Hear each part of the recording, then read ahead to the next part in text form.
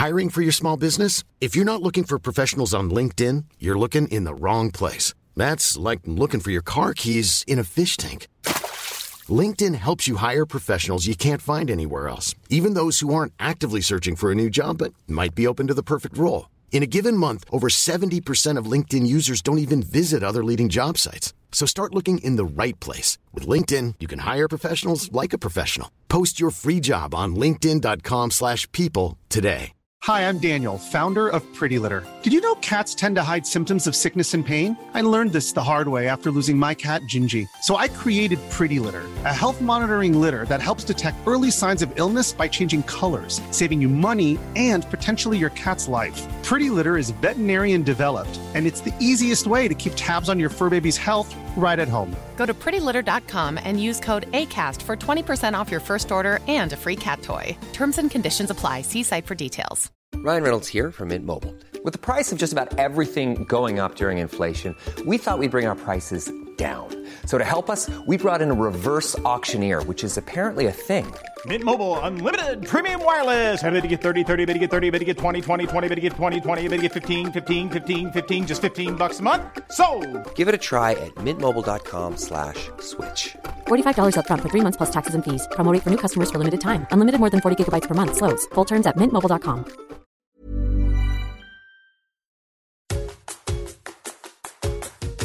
Hi, welcome to Parenting the Adlerian Way.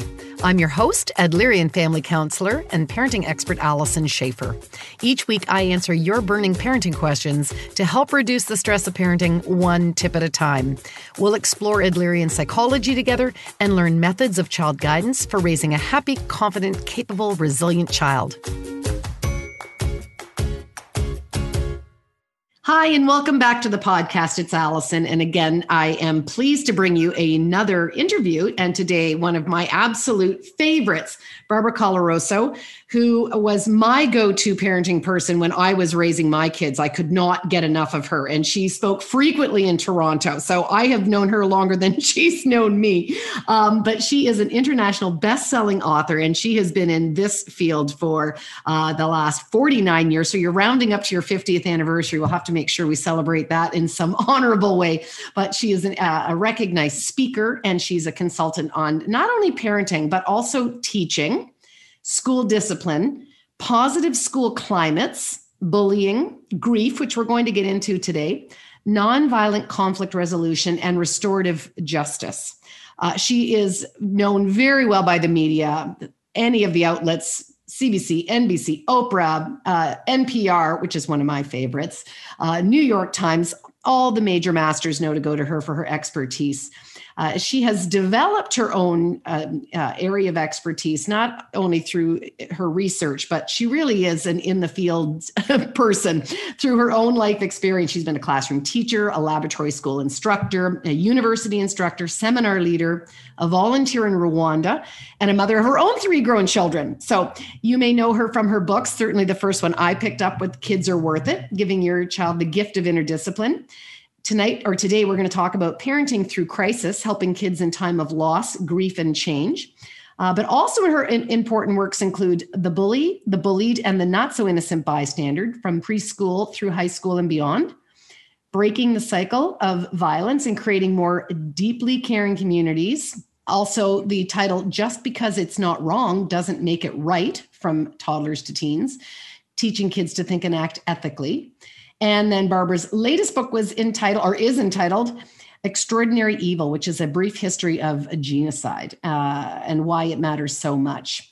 If you have not had an opportunity, I will post all of her handles and website and everything in the show notes. But she also has, which I think important at this time, her acclaimed video programs, Winning at Parenting Without Beating up your kids, and the same geared towards teachers, Winning at Teaching. And I think every teacher could use some propping up, given that they've been thrown into this weird, quad online hybrid teaching, which was never part of what they envisioned for themselves. So thank you very much for being with us, Barbara. Oh, thank you, Allison. It's a real joy and an honor. All of us are working our way through this. I'm also now a grandparent of 3 kids, 2 teenagers and 1 8-year-old. So they're in the middle with their parents going through online learning, hybrid learning, dealing with mom or dad being around more than they'd like at this point, getting cats to take care of, doing amazing kinds of things. It's a crazy time for all of us.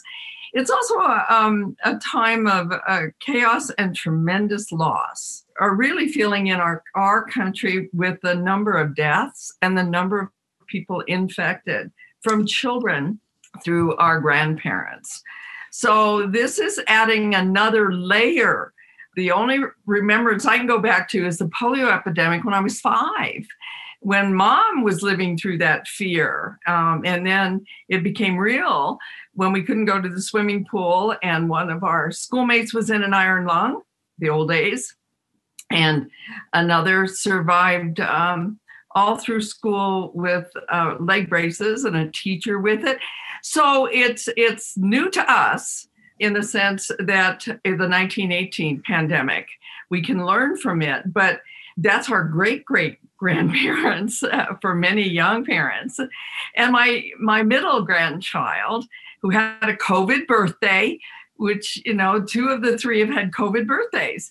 He said, Grandma, this is going to be in the history books, isn't it? And I said, it's also going to be a thread, a big chunky thread in the tapestry of your life. That's such a beautiful metaphor.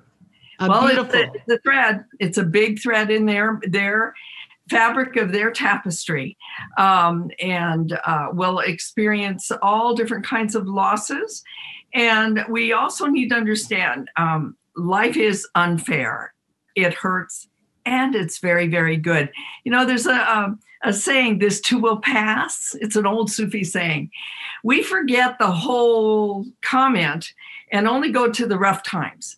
The full comment of the Sufis was, remember, in the good times and the bad, this too will pass. So we've abbreviated it out of its full meaning. Yes, we have. That's a good way to say that. And we have to understand we will get through this. We have to have that sense of optimism with our children. I talk about in all of my work, the Tao of parenting. And along with that, the Tao of teaching, because I was both a parent and an educator. And I think we so often are parenting as educators, and educators may not realize it, or some are actually living it, that today they are acting as parent in absence when mom or dad are scared or dealing with major traumas like grandparents dying or they themselves being sick, or young people being orphaned, that we need to be those people as educators as well. So I talk about the Tao. It's a Zen Buddhist term. You'll notice I throw a lot of faith traditions in my work.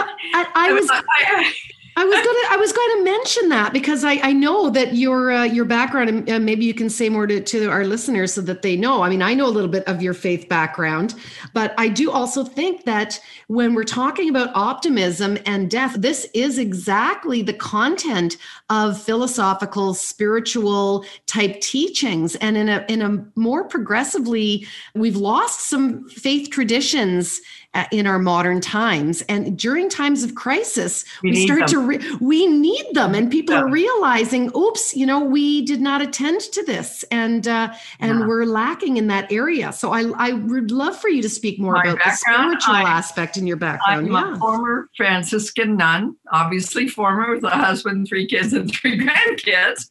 But I have to say, my background in theology and philosophy have held me in good stead as a human being, as a parent, as an educator in my work in Rwanda, having it rooted in a strong, hopeful tradition. And the fascinating thing when I was studying my theology, I have a major in theology, minor in philosophy, major in special ed, minor in sociology. So that's my background. But it was that theology and philosophy and studying with the Jesuits. My theology and philosophy courses, we actually had people of the various faith traditions come and teach about the faith.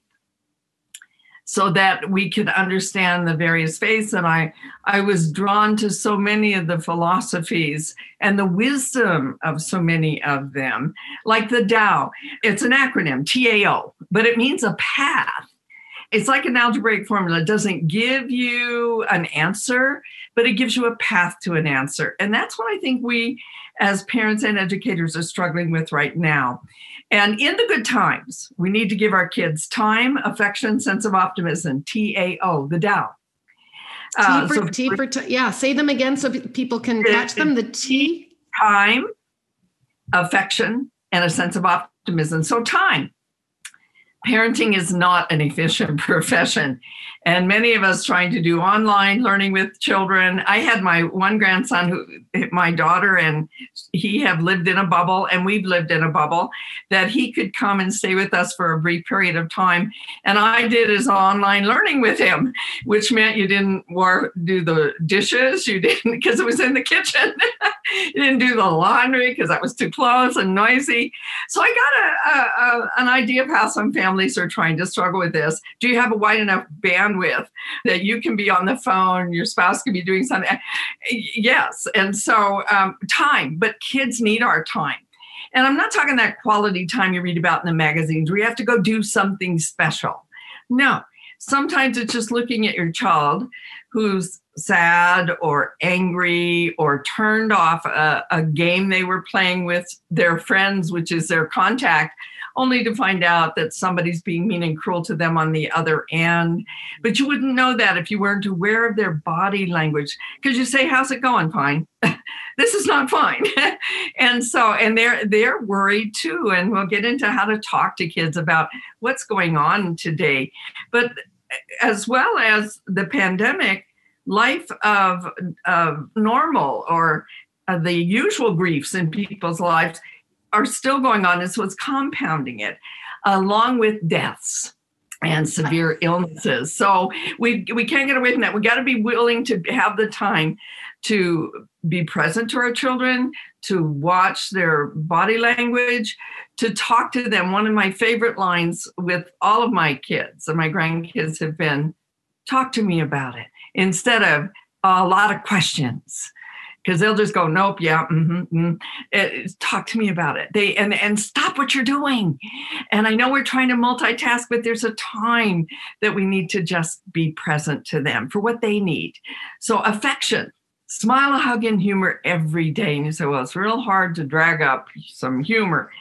Oh, there are some wonderful cartoons out today, political ones even, that we won't even go into. But you can talk to, especially your older kids, and get them to laugh with you. And it's so important that we use humor that's with people and not against them, not laughing at your child, not laughing at another person, but laughing with another human being. And so they need that humor and the hug. I remember before we bubbled, a chance, our middle grandson had a birthday. I've always made their birthday cakes, decorated them. I love doing it. This year he made his own and he put a mask on it because it was a COVID birthday. But at that point, we were not interacting with them. And so it was the hardest thing. I drove by my secretaries and a dear friend of ours and dropped off spaghetti sauce that I'm known for, and they all like it. And I dropped off Chance's birthday, and I broke down crying because I was waving to him. This is not normal. This is the pandemic. So many of us have had that. But in ways to give a hug, we've got to get connected through online adventures and the like. One of our grandchildren practices guitar every day because he plays for us. And he's gotten better at it because it's time to play for Grandma and Grandpa, and he doesn't realize he's been practicing for 45 minutes. So giving kids that time, affection, and a sense of optimism, and this is so important. And I'm not talking that rose-colored optimism where all is right with the world, because you know what? It's not. What it is, what Viktor Frankl, a death camp survivor, called tragic optimism, that when you have been brought to your knees in grief, can you get up in the morning, fix your children breakfast, say, we're going to get through this. We're not going to get done with it. We're not going to get over it. We're going to get through it. They need to understand. But how you dealt with adversity in the good times will give kids a good clue of how we as a family are going to deal with adversity in the rough times. I got stuck in Winnipeg on my way to the Pas, Manitoba, which is in the middle of nowhere, which if you're an optimist, halfway to everywhere, right? Snowstorm. Can't get in. 8 hours. Can't get to the Pas. Some of those people ranted and raved for 8 hours. Some people hit the bar for 8 hours. Some read a good book for 8 hours. All three groups got on that same plane 8 hours later. Some were still angry, ready to throttle the pilot, which would have made us later if you think it through. Some, after 8 hours in a bar, weren't sure and didn't care if they were on a plane. And some of us had read a good book. Now, I ask you, when's the last time anybody gave you 8 hours of uninterrupted time to read a good book? You see, it's your point of view. And I know as we're dealing with food insecurity today with so many people. Are we going to keep our homes? All of those kinds of crazy things that we're worried ourselves. But we have to look at this in a sense through our children's eyes and affirm to them every single day that we're going to get through this. Now, ways that we can get through that is to fall back on some rituals and traditions. Used to have pizza night on Friday nights, still have pizza on Friday nights. You have game night on Wednesday nights. Drag yourself to the game table with them.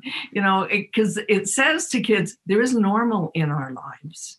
Our children need to know in times of great chaos that there is normal. I lived in Littleton during the time of the school shooting at Columbine. I had relatives in that building and relatives on the SWAT team. And people were so taken aback when a couple of weeks later, a few of the high school seniors who had been through this horrible tragedy said, when are we going to write our final exams? And people were aghast. I wasn't. Because what they were saying is, I need some normal in my life. A school shooting is not normal. A pandemic is not normal. And so those rituals and traditions that bring about some normal will help. If you haven't started them, start them now. And they may be known as the pandemic tradition, because remember, there's a big thread in all of our tapestries. And each one of us, it'll be a little thicker thread, a few knots in them and threads, but it's going to be a thread in all of our tapestries. But can we add some beautiful bows to them and the like to help us get through it? Because we can. So we need our time, affection, sense of optimism. Yeah, and I think we're hearing many stories now of people who have said, part of our new normal is actually an improvement on the busyness of our previous life. And there's some new traditions that we've established that we won't let go of when this is over. So yes, revisit the old ones that are those tried and true familiar ones. And that sense of optimism will allow us to say, you know what, I don't want you to stop playing guitar just because we're not in lockdown anymore. I want to hear you play every night. That's so lovely, right? Yes, I think that's true. And we're going to find people have said, I have more time with my children and sometimes it's too much time. And that's where we have to take care of ourselves. Our health matters too. I remember being on an airplane and I wrote about it in my first book, Kids Are Worth It, where the flight attendant said, put on that mask first. You're of no use to anybody else if you're passed out cold. So put it on first, then put it on others. So we do have to, and it's not being selfish, it's being self-caring to take care of ourselves. But if you model that for your children, they then will see that they need to self-care as well and not be totally dependent on others for care. Then that leads into caring deeply about other human beings. The three antidotes to the three most virulent agents ripping apart the fabric of our humanity today is hating, hoarding, and harming. Hating other human beings with utter contempt, hoarding me, mine, and more instead of us, ours, and enough, and harming, lying and cheating and stealing, because it destroys community. It destroys our own dignity. It destroys our relationship with others. And then it also destroys that sense of community. So what are the antidotes to those? Care deeply, share generously, help willingly. So if we can keep those three things in mind during the day. Now, caring deeply doesn't mean you always like the other person. There are times many people raising their teenager right say, I really don't like him. I've said, how many of you have an adolescent? in lectures, and they'll raise their hand. And I says, how many of you like your teenager right now?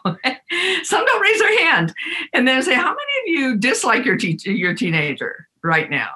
And some tentatively, and others shoot their hand up, And I say, now, you don't have to like them, but you have to honor their humanity. You must care deeply about them. When they do get in trouble, as angry as you are, as upset as you are, and they're in the local jail, you get down there as fast as you can, put your arm around them and say, we love you, you're in trouble, we know you can handle it.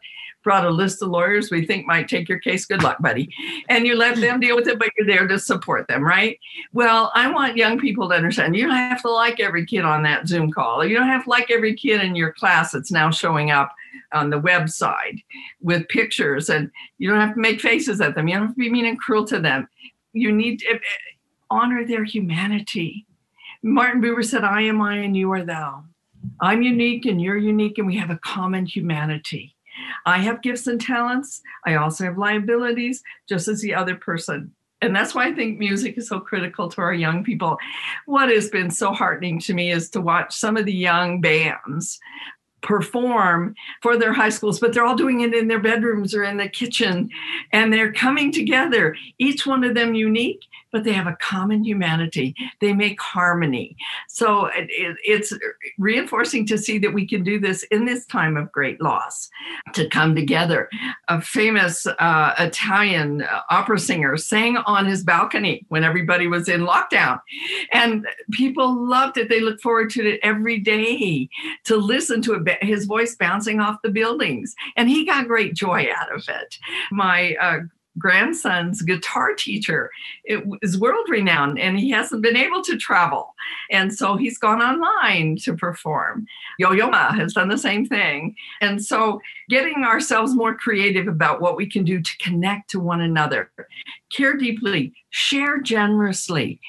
Oh, so many people are hurting today, that we can help our young children learn to live more simply by looking around and saying, we are so fortunate to have an income coming in right now, and there are others who don't. Are there any toys you think somebody else would enjoy that you don't need anymore, or you have too much? Rather than harp on them that they have too much, let them find the things that they would like to share with someone.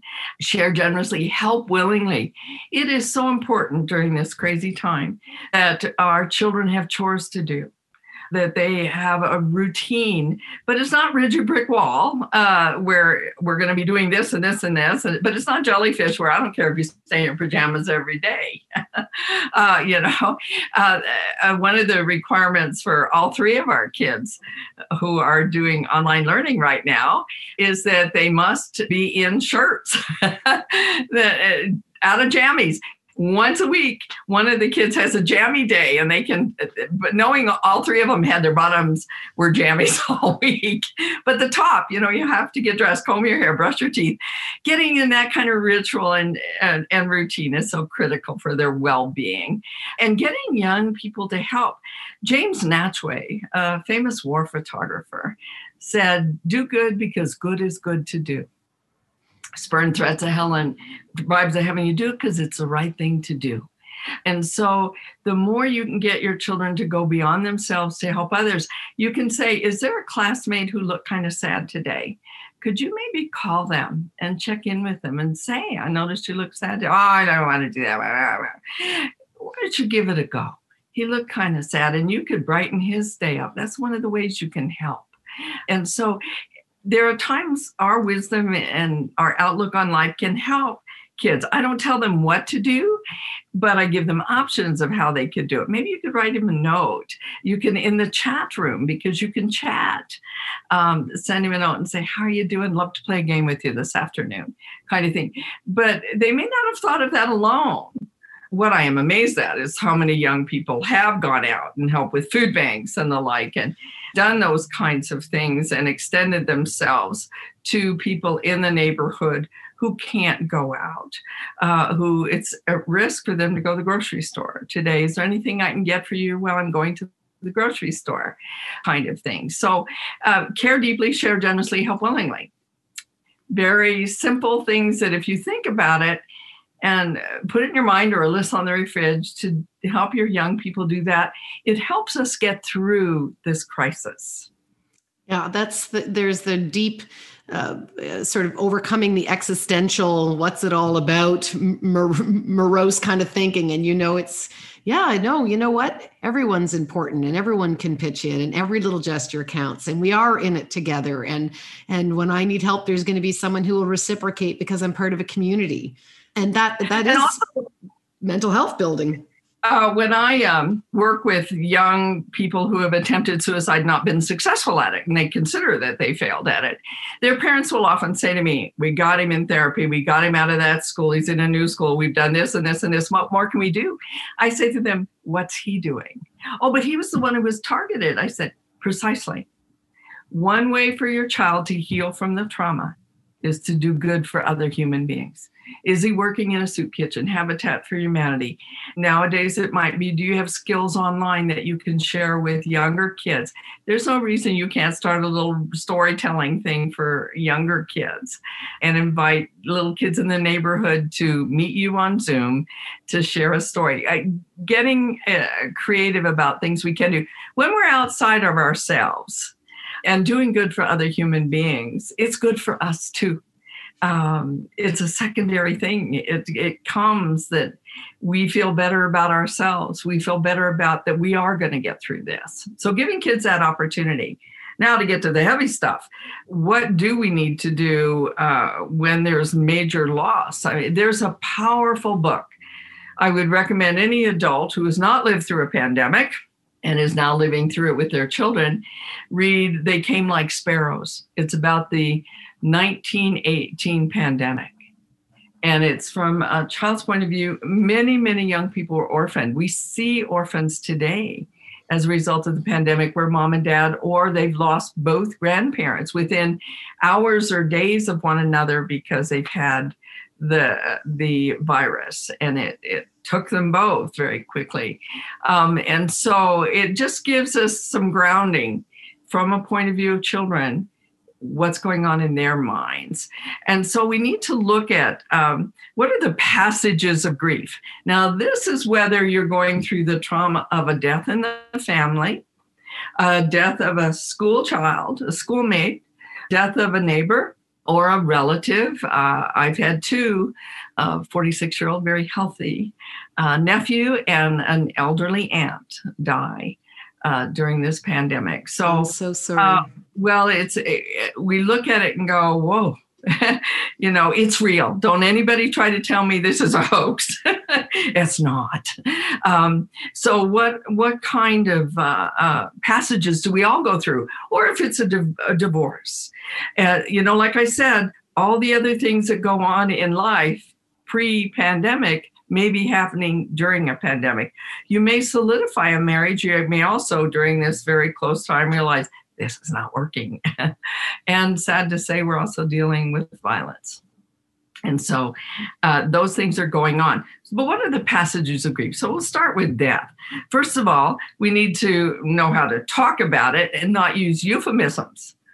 Like he bought the farm, he passed away, he's gone to a better place. Yeah. No, don't even want to argue that one. You use the word dead. Grandma died. And there is a very simple pattern. Again, it's a formula. A formula doesn't make things easy. It just makes them simple. And simple things can be very difficult to do. When you're talking to children about death, you give the headline first, then you give the facts, and then you be quiet for what that child needs. No editorializing and the like. In Nova Scotia, a husband and wife had to tell their 3 surviving sons that their oldest brother had been killed the night before in an automobile accident on the way home from university. Mom had wanted him to come home for the weekend, and he was killed on a curve. The parents sat down, tears in their eyes, and said to all 3 kids, your brother died in a car accident. Not we have bad news to tell you. You don't build it up. Nothing's going to soften this blow. So you come right out. Your brother died in an automobile accident on his way home from school. Then you just be quiet. Not he was driving too fast. I told him to make sure he had a seatbelt. No, just be present. Now, the 15-year-old got angry because it is very normal for teenagers to get angry when somebody close to them dies. This is out of the norm. This is not supposed to happen. And so he was angry.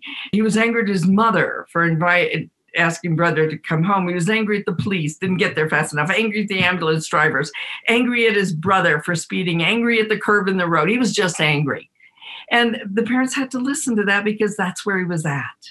Questions about the death would come later. Now, the 10-year-old, from about 7 to 11, what you typically see is, give me the facts, man. How fast was he driving and how did he die?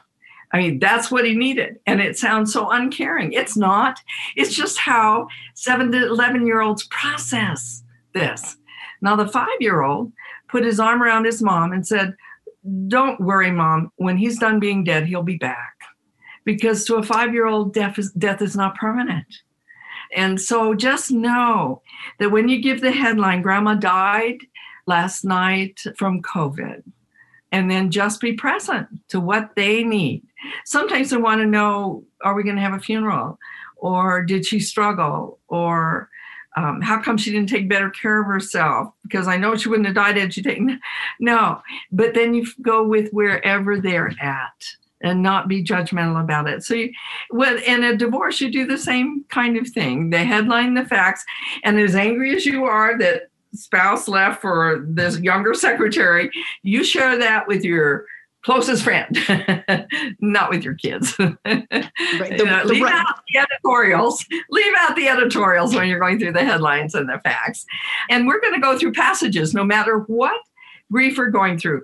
Kubler-Ross did a tremendous service for people dying of cancer when she developed the stages of grief. The problem is we took those stages and we made them into concrete steps as if there's no going backwards or forwards. And we put it on any kind of loss. And it doesn't always work that way. Even with cancer patients who are going through those steps, there was some backtracking, there was combination, they're in 2 stages at the same time.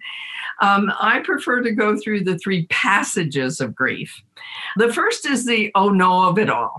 And this is what we often say when we hear that somebody's died. Oh no, like we could ward it off if we say, oh no. So the piercing grief of the goodbye to a marriage, goodbye to health, being personally healthy and you find out you have a diagnosis of some kind of disease, or it is truly a death. It's that, oh no, and you go to call your mom and you realize she's dead. Can't do that now. So it's the piercing grief of the oh no of it all. That lasts about 7 days. Now this again, as you were talking about, Allison, is some history we have forgotten. The ancients in every faith tradition typically gave 7 days. People who practice Judaism typically sit Shiva for 7 days. Now, in our very fast culture, some of them have even moved that to 3 days because we've got to get back to work kind of thing. Yes. Well, and to your point about culture, it would be respecting the dead in parts of Italy that you would dress in black for a year. It was like a symbol to the community that they knew that you were a widow for that year. And that's a culturally bound tradition. The Bosnians do the same thing. The Bosnians for a year. And, we Irish, I'm Black Irish, so you can look that one up. We, first of all, sit with the dead for 24 hours because that helps us move in that passage. By the end of 24 hours, typically they whisk the body away and they're like, no, you sit with it. And when we took in Bosnian refugees during the Yugoslavian war, former Yugoslavia, and when Mladen sat with his mom, he called me and he said, she's died, but I've asked them to wait till you get here. I want to sit. So we set the day with her body. By the end of the day, we both were ready for them to come to take Jubitsa's body because she was gray and cold. There, no pretending. You can't wish it away. She's dead. And we've lost some of those traditions. And we Irish don't put a headstone up until a year after the death. On their anniversary of their death, you put the headstone up. Why? You've gone through all of the holidays and all of the special anniversaries. And so 7 days, we can count on being in shock when there's a major loss. Which, now, as you say, is a kindness, really. It is. It is a kindness that we're shocked and numbed. Well, how would you ever buy a coffin for a child? Nobody in their right mind could go out and buy a coffin for a child. You have to be in shock to do that. Yeah.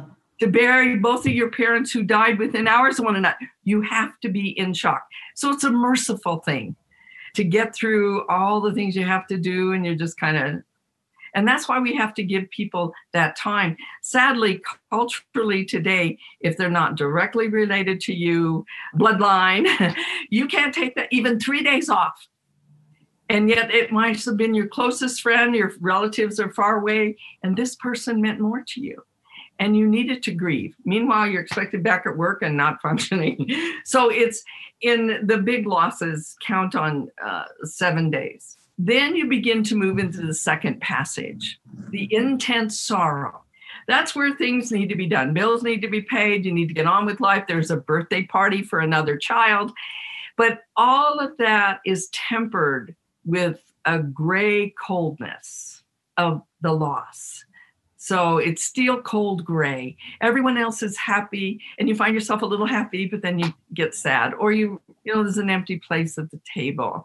You begin to move out of shock into the sorrow of it all, intense sorrow.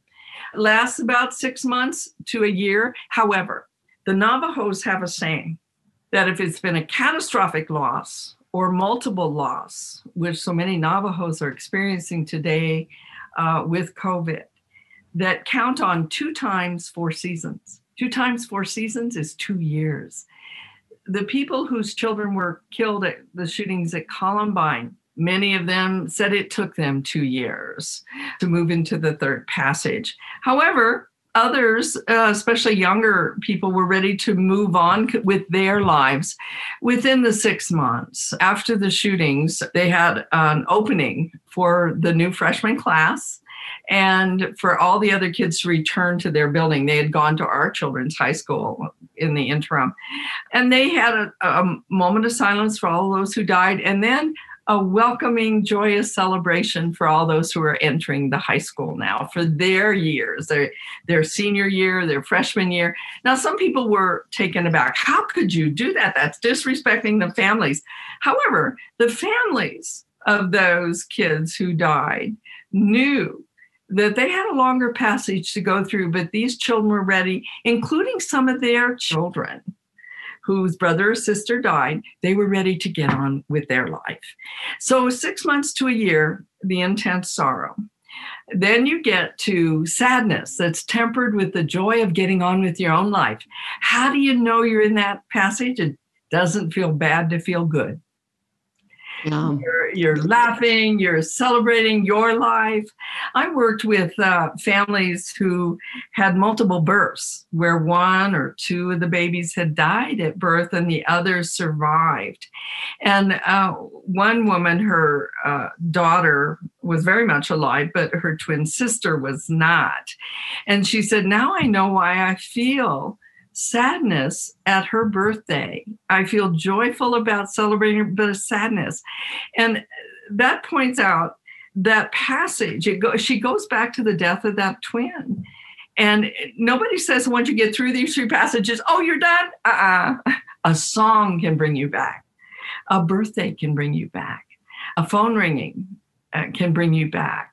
Just watching the numbers rise for COVID can bring you back to a loss. And so as an educator, when a child in a classroom would break down crying because a classmate had moved or a classmate had been diagnosed with a critical illness or had actually died, but they weren't that close to that child, I had to take a second look and say, what grief are they processing right now? Because they are dealing with another loss that's been triggered by this. When we brought in the Bosnian refugees, we had Serbs, Muslims, and Croats. So our first Thanksgiving was interesting. They've all done extremely well, and they all are good friends. But one of the boys, the 15-year-old who spoke enough English that he could translate for mom and dad. He's now an engineer. He's doing well. But he had to translate for the doctor's appointments, for immigration, for social work, all of those kinds of things for their parents, a driver's license. Well, he hung in there. He was doing well. And then went to university and crashed. He just broke down. I was not surprised. Yeah. His time to deal with. He held everybody else together.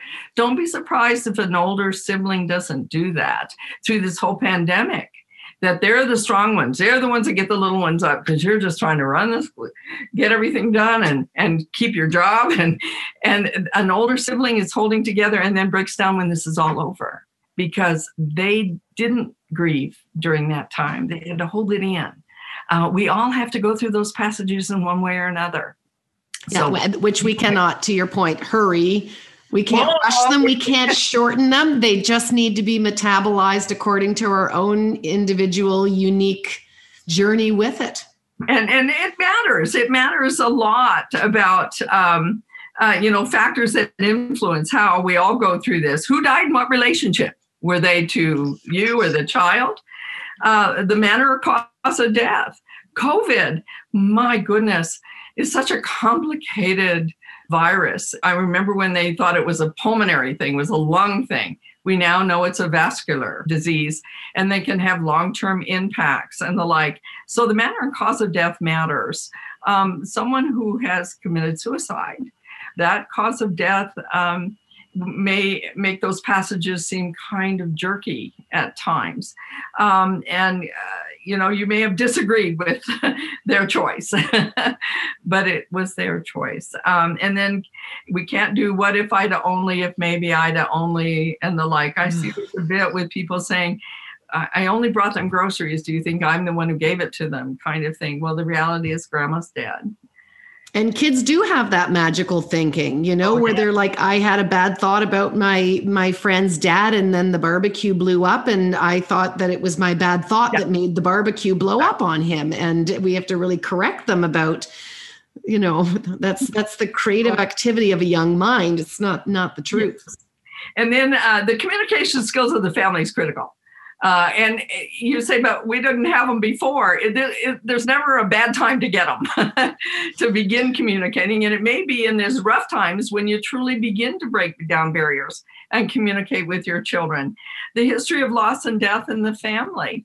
I experienced death and loss in my own family growing up very young, and then deaths of classmates and the like.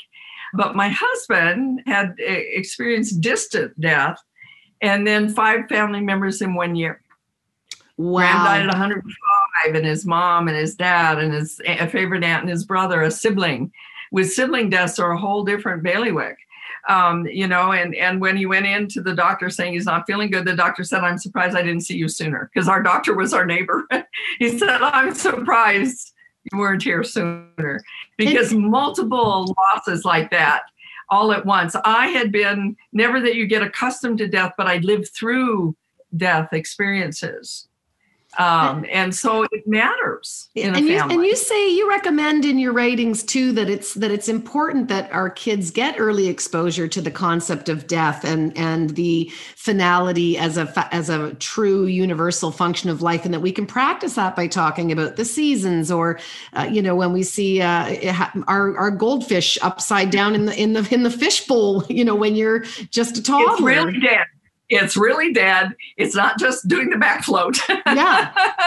That's part of the reality of life and death. Better to practice that experience and recover from it on a goldfish than your first one being your dad having cancer or your mom contracting COVID.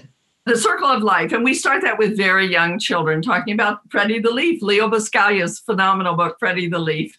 The leaves it's a cyclical thing. The circle of life, talking to children about that. The sad thing and the hardest thing when you're dealing with the circle of life is sometimes it's out of order. There's an old Jewish saying, it's a happy story. It's called a happy story. A man died, and then his son died, and then his son died. And you say, what's happy about that? They died in order. And anyone who has had to bury a child, that is so out of order. It's the biggest hole you can put in anybody's heart. When my brother-in-law died in his 50s, was a huge hole in my mother-in-law, who was in the 80s. It was a huge hole in her life. But while we're on that, it was also a hole in my husband's life and his sister's life, because they are siblings and part of their history was gone. How often when a young person dies, do we make sure to check up on the parents? How are you doing? What we forget to do is check up on the siblings, no matter what their ages. That is a part, that thread we talked about has been rent. It's been torn with the history that you shared with the sibling. So we have to honor those kinds of things. And we also need to look at it, whether I'm giving you an overview using death as the anchor here, but in any kind of loss. There are people who are long haulers, we call them, with COVID, who have not recovered, and there's long-term problems that come with that. To be patient and to be deeply caring and supportive of them through that, but also hit them with that time, affection, and sense of optimism. We're going to get through this. We can get through this. I never say you can get through this, because we're all in this mess together.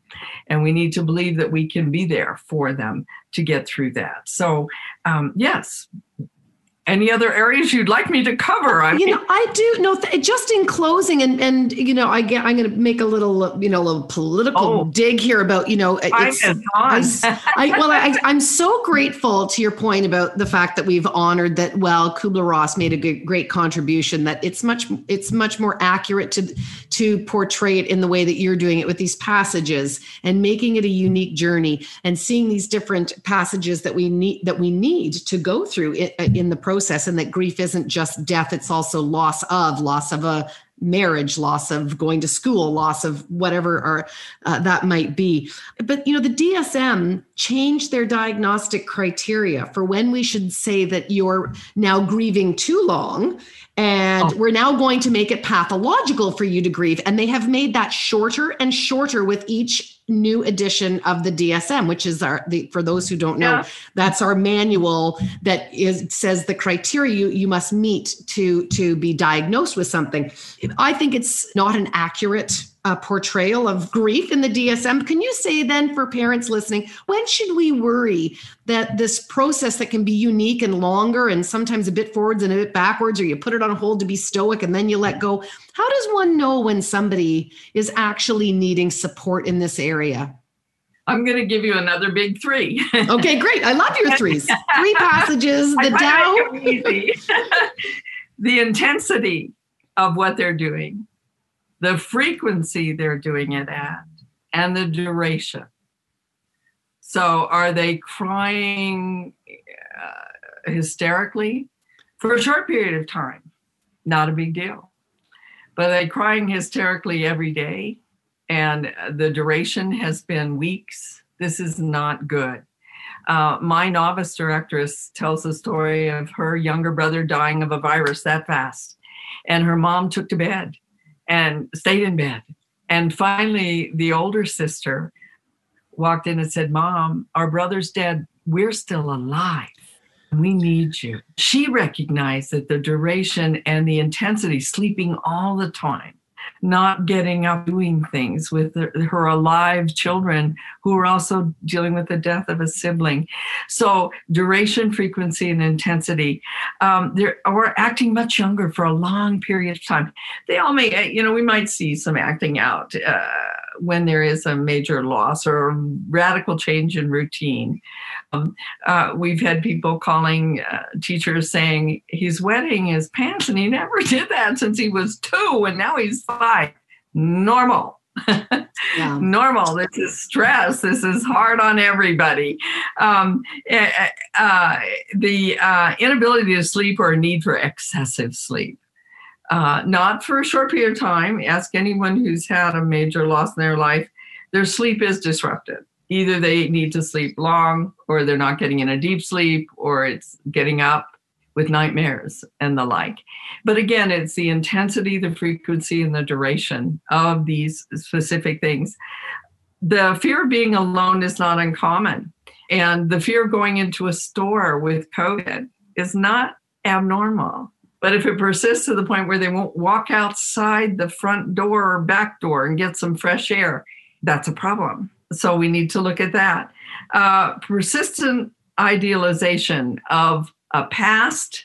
Oh, it was so much better before COVID. It was different. That's for sure. But it's constantly harping on the past or on the deceased person. Then it's grieving is no longer good mourning, and we need to deal with that. And the interesting thing from teachers that I'm working with right now, they're talking about the fact that if you ask some of the kids, do they miss going to school? In the middle school years, you're going to hear a group of kids who will say, nope, I like this. Why? What you need to say is, talk to me about that. Why? Well, I just do. And well, talk to me. Has anyone been mean to you at school? And what you will typically find out is these kids are absolutely relieved and are thriving academically because they don't have to worry about being shoved into a locker or terrorized to go to the bathroom or ostracized in the lunchroom. So you can find out something there. And they're just really enjoying it and they're thriving at home. And you say, well, I can't even get my kid to do his homework. This is a kid, though, that has some issues. Say, talk to me about it. Tell me about it. Repeated stating a wish to be with a dead person is a heads up. It doesn't have to last long. But if over a week's time they're talking about wanting to be with that person, you need some intervention. You need some help. Lucky for us today, we have Zoom calls. We can call a therapist and do a therapy session. The famous swimmer, Michael Phelps, talks about him needing mental health therapy. And he now has ads on TV talking about, you can get it virtually. I'm continuing mine virtually, he's saying, and so that's available. Don't miss that. If pandemics can bring out that grief and loss magnified with everything else normally going on in a chaotic family's life. And so don't just write it off as COVID, that maybe they're dealing with some issues that are happening right under our noses and we're just not, or we're writing them off saying we're going to get through that. No, we need some therapeutic intervention. And then overvaluing or clinging to possessions of that person. Or again, in a pandemic would be clinging to, oh, but I was so happy at my last birthday party. I have to say, 2 of my 3 grandchildren had COVID birthdays, drive-by birthdays. And they said to their younger one, oh, it looks like you're going to have a COVID birthday in February too at the rate we're going. That's, by the way, called gallows humor. And there's going to be a lot of gallows humor right now. But we need to recognize that if you have lots of stomach aches and headaches and the like, we got to look at our environment and say, what's bringing this on? What's going on in his little head? And recognize that when it's become no longer good morning, that it's now time, this is going to go on, as Dr. Fauci has said, till at least the end of 2021, that we have to look and say, do we have a kid moving into serious depression? We need to get some help. Do we as a family need help? It's okay to reach out for help. And you say, but so many other things are going wrong with so many other people. No, right now in this family, you need help. And then avoid. Yeah, I just want to say, and bravo for that too, Barbara, in giving people permission to say, just because somebody has it worse than you, that doesn't mean you don't look after your family. You are worthy and deserving of help and support if you need it. Exactly. Yeah. Well said. And avoiding so many activities that might give them joy because, my brother was a better soccer player, or she cooks better than I do. You're a good little soccer player. Let's get out there and practice some. We need some fresh air. Let's get out. Physical activity, I cannot impress upon you how important physical activity is for young people every single day.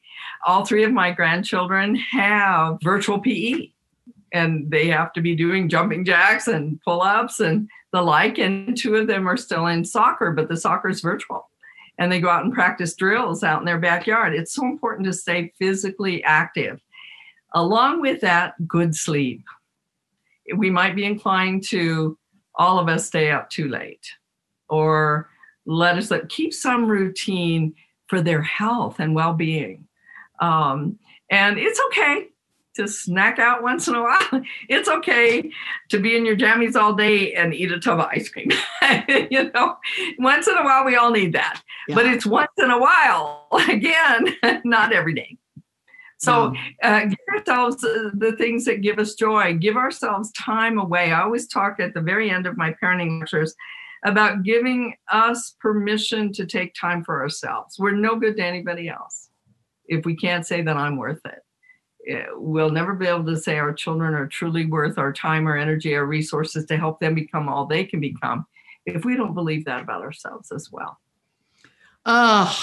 Hooray to that. And we say it again and again and again. It still takes, we still have to convince the moms and the dads to do it. It sounds so good, but they don't. Nike says, well, just do it. Just do it. Do it. Exactly. Just do it. Not, I'd like it. Didn't Yoda say the same thing? There is no try.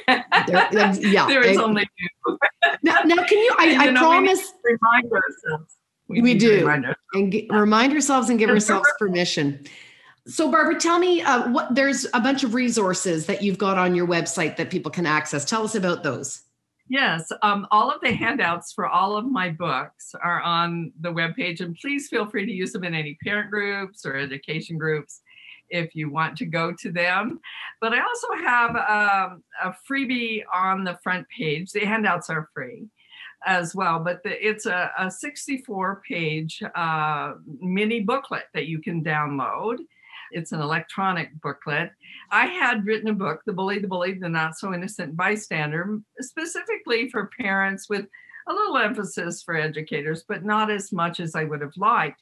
And so I condensed the book on bullying and then expanded some of the areas specific to teachers. And I think parents who are dealing with the issue where their child has been bullied, or one of the not so innocent bystanders that contributed in some way are doing it now online.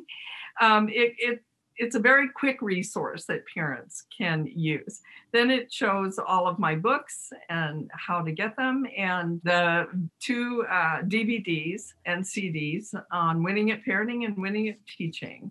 So those are all available there. And there's a few lectures that you can download as well to see. Wow. Well, you have been such an amazing resource to me over the course of my life.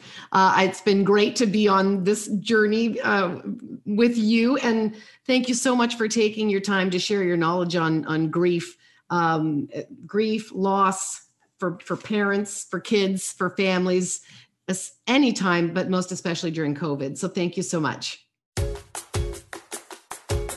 As you know, it takes a village to make a podcast, so thanks to my team, including Max Cotter, my editor and technician, as well as the crew at H2O Digital. This podcast was recorded in Toronto, Canada. We acknowledge the land we are meeting on is the traditional territory of many nations, including the Mississaugas of the Credit, the Anishinaabeg, the Chippewa, the Haudenosaunee, and the Wendat people, and is now home to many diverse First Nations, Inuit, and Métis. We also acknowledge that Toronto is covered by Treaty 13 with the Mississaugas of the Credit.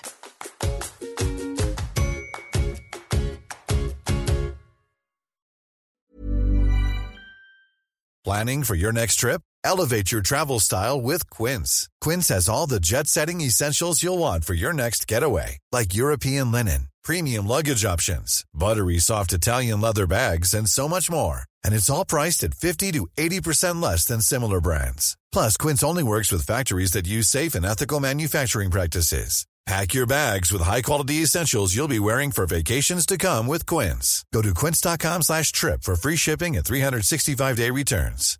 How would you like to look 5 years younger? In a clinical study, people that had volume added with Juvederm Voluma XC in the cheeks perceived themselves as looking 5 years younger at 6 months after treatment. Look younger, feel like you. Add volume for lift and contour in the cheeks with Juvederm Voluma XC. Reverse signs of aging by adding volume to smooth laugh lines with Juvederm Volure XC. For important safety information and to find a licensed specialist, visit Juvederm.com. That's JUVEDERM.com.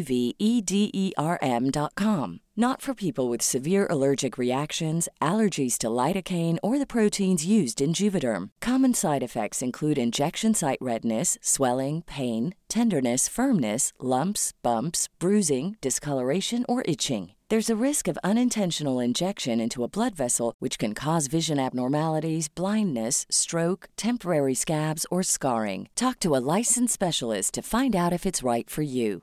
Mom deserves the best, and there's no better place to shop for Mother's Day than Whole Foods Market. They're your destination for unbeatable savings, from premium gifts to show-stopping flowers and irresistible desserts. Start by saving 33% with Prime on all body care and candles. Then get a 15-stem bunch of tulips for just $9.99 each with Prime. Round out Mom's menu with festive rosé, irresistible berry chantilly cake, and more special treats. Come celebrate Mother's Day at Whole Foods Market.